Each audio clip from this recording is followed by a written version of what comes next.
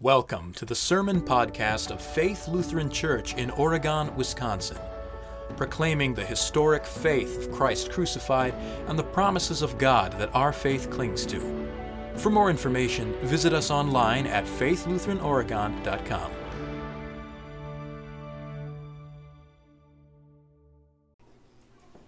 Jesus never follows expectations. He goes for the heart. That's one thing that I've noticed almost after every single gospel lesson this season, this summer and now this fall. And today's gospel lesson is no exception. A few men bring a paralyzed man to Jesus.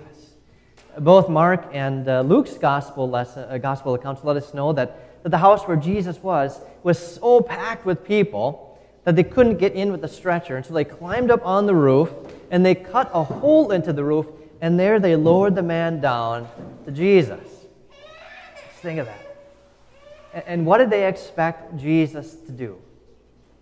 What did they want Jesus to do? Well, to heal them. But look at what Jesus does. First thing he says, "Take heart, son. Your sins are forgiven." This wasn't even on the radar. Forgiveness? They didn't come for this. They didn't come for forgiveness. They came for healing.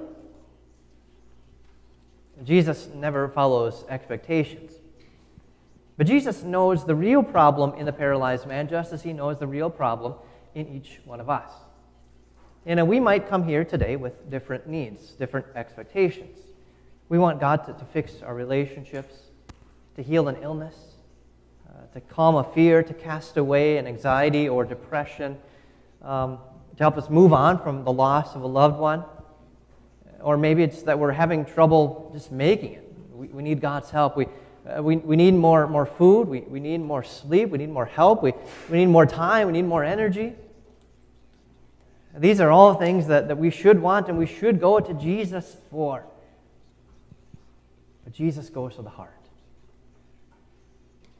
There's something ironic about the healing the men want. Once the man is able to walk again, now he's going to have to work. Right? Of course, that's not a bad thing. We grumble and complain all the time about the work that we have to do, our work, and maybe we even pray that we didn't have to do it.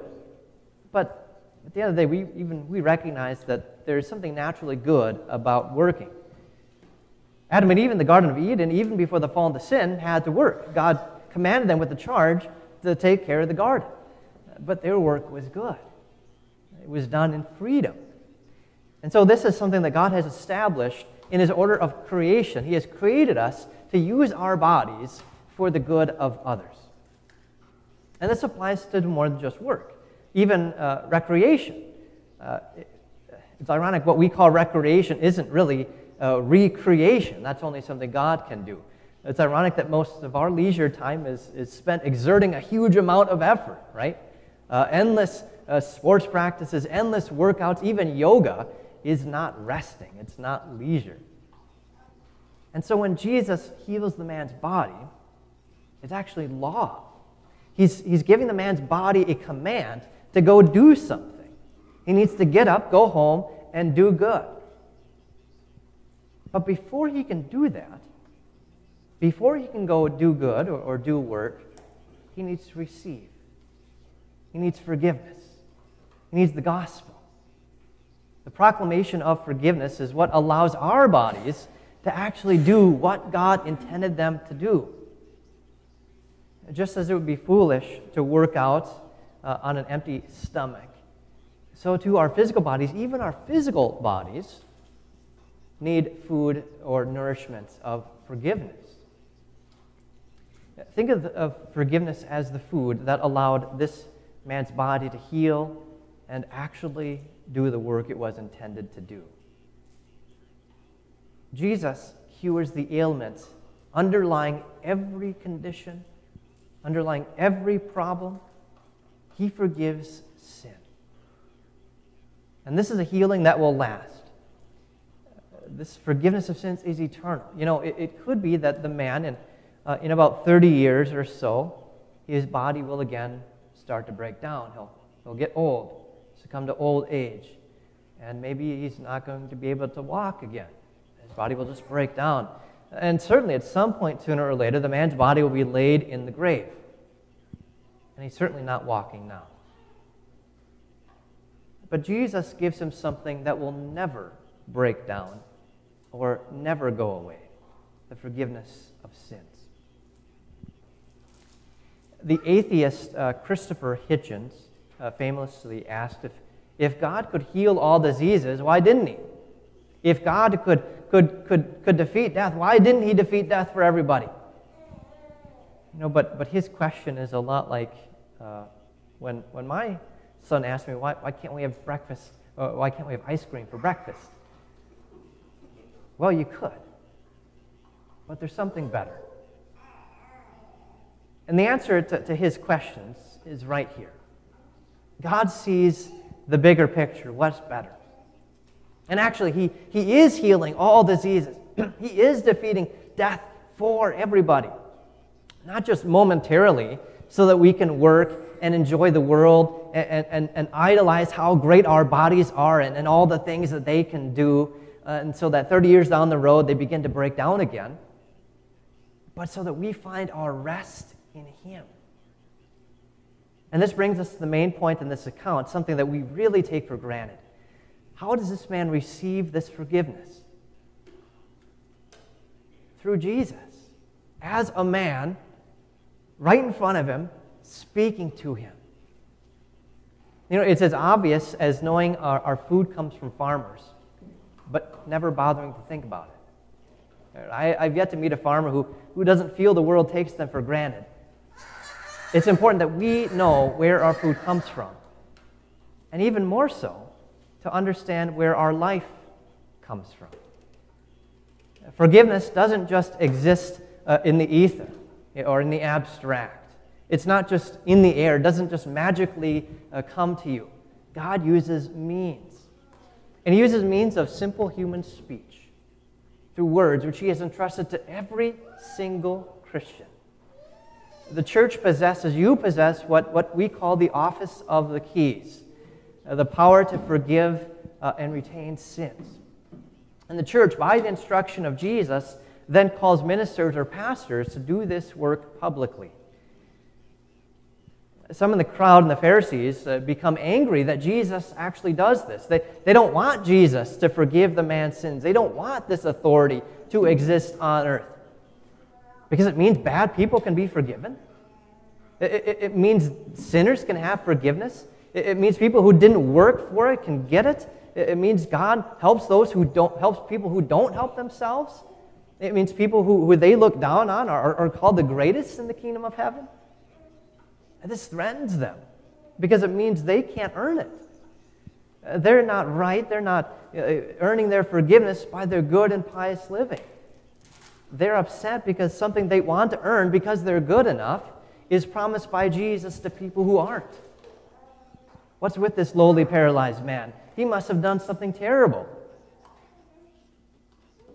No, forgiveness is not earned, but given as a free gift. And that forgiveness comes freely simply through words preached or proclaimed. It's so obvious and yet so taken for granted and so unbelievable for sinners who feel the weight of their sin. This is difficult to believe that forgiveness comes so easily. We want to hold on to that guilt and that sin. We want it to be more difficult. We want someone to say to us, we'll do 10 prayers a day, fast twice a week, do 20 good works a day, and you'll feel better. But Jesus says, he who hears you hears me. And then says through ministers, I forgive you all your sins in the name of the Father and of the Son and of the Holy Spirit. Amen. That's it. Jesus knows how difficult it is for us too. So He says, which is easier to say your sins are forgiven or to say get up and walk? Well, neither one.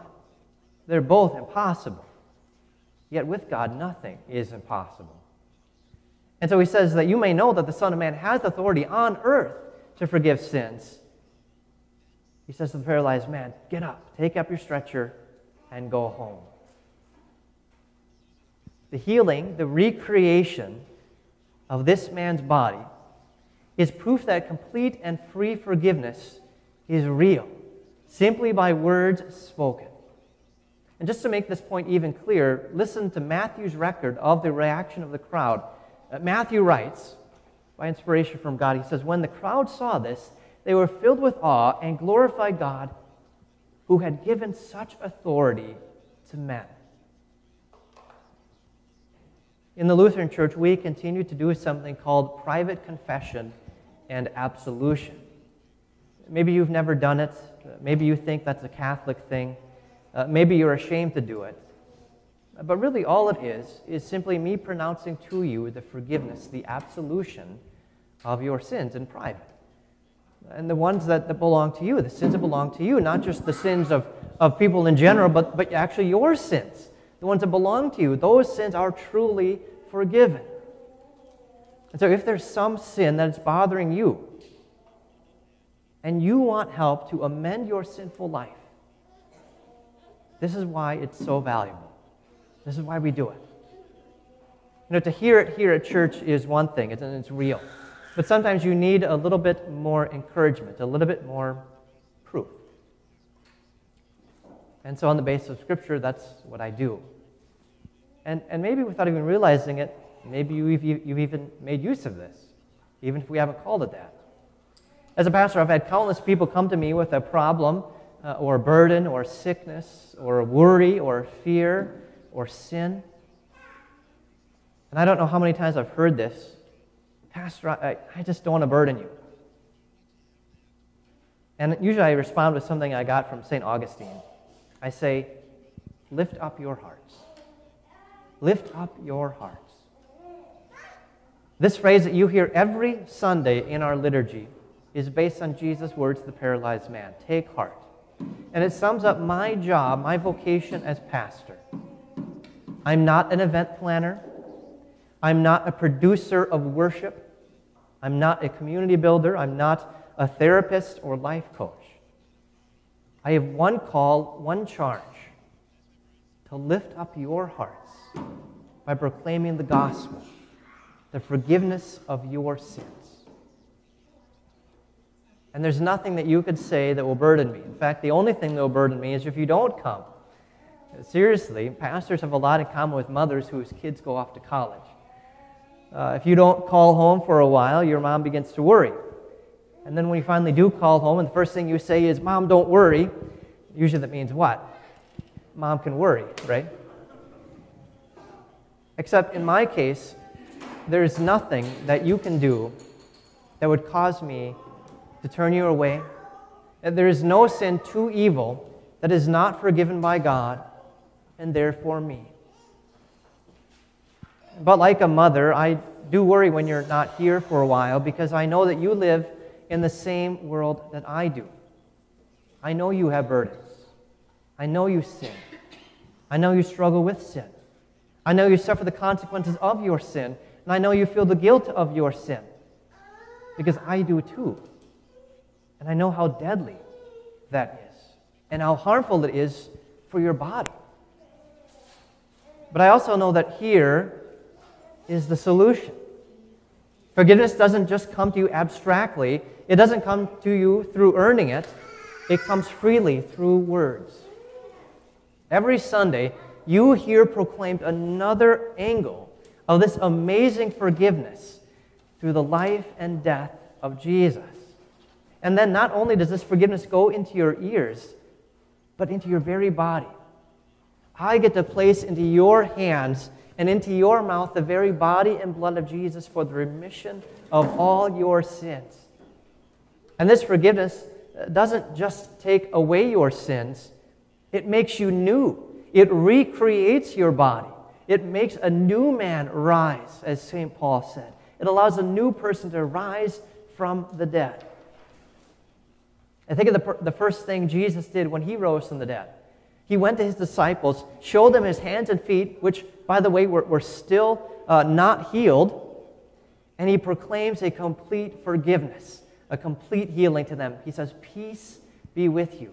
And then he tells them to go forgive sins.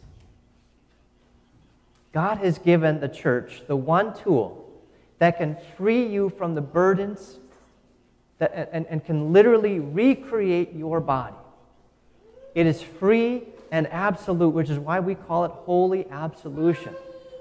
And imagine if everyone knew that this was the answer to literally every problem, and all they had to do was hear and believe it. Can you imagine the line of people trying to get in? How many stretchers would be trying to get into our doors? If only you had to cut a hole in this roof to get in here. This is the gate to heaven. Thankfully for you, it is not that difficult. This forgiveness is here every Sunday, and more than just Sunday, Thursdays, and available individually. And you can even sign up online, give me a text or a call, and I'd be happy, joyous to do this. If you have some impossible burden or problem or sin, come receive something equally impossible. Believe and you will receive the forgiveness of all your sins. And that forgiveness is the healing of your body. It is healing that will last. As our catechism states, wherever there's forgiveness of sins, there is life and salvation. Eventually, after your corrupted body fails completely, it will be raised incorruptible. As St. Paul writes, then your perishable body will put on imperishability, and your mortal body will put on immortality. Praise be to God who gives us the victory through our Lord Jesus Christ. This good news, this gospel, is the proclamation of victory, and it's the most freeing thing in all the world. It allows you to actually get up, to take up your stretcher, and to go home, to begin to live free from the burdens and cares that would otherwise hold you down, to live a life in service to your neighbor, even if it means work under the law, even if it means the struggle of taking care of others, even if it means going back to the daily grind or the trouble of the ordinary. Still, you are free. Because you're not living to earn anything, but living having received everything. You can pick up your stretcher because your heart has been lifted up. So take heart. Your sins are forgiven. In Jesus' name, amen.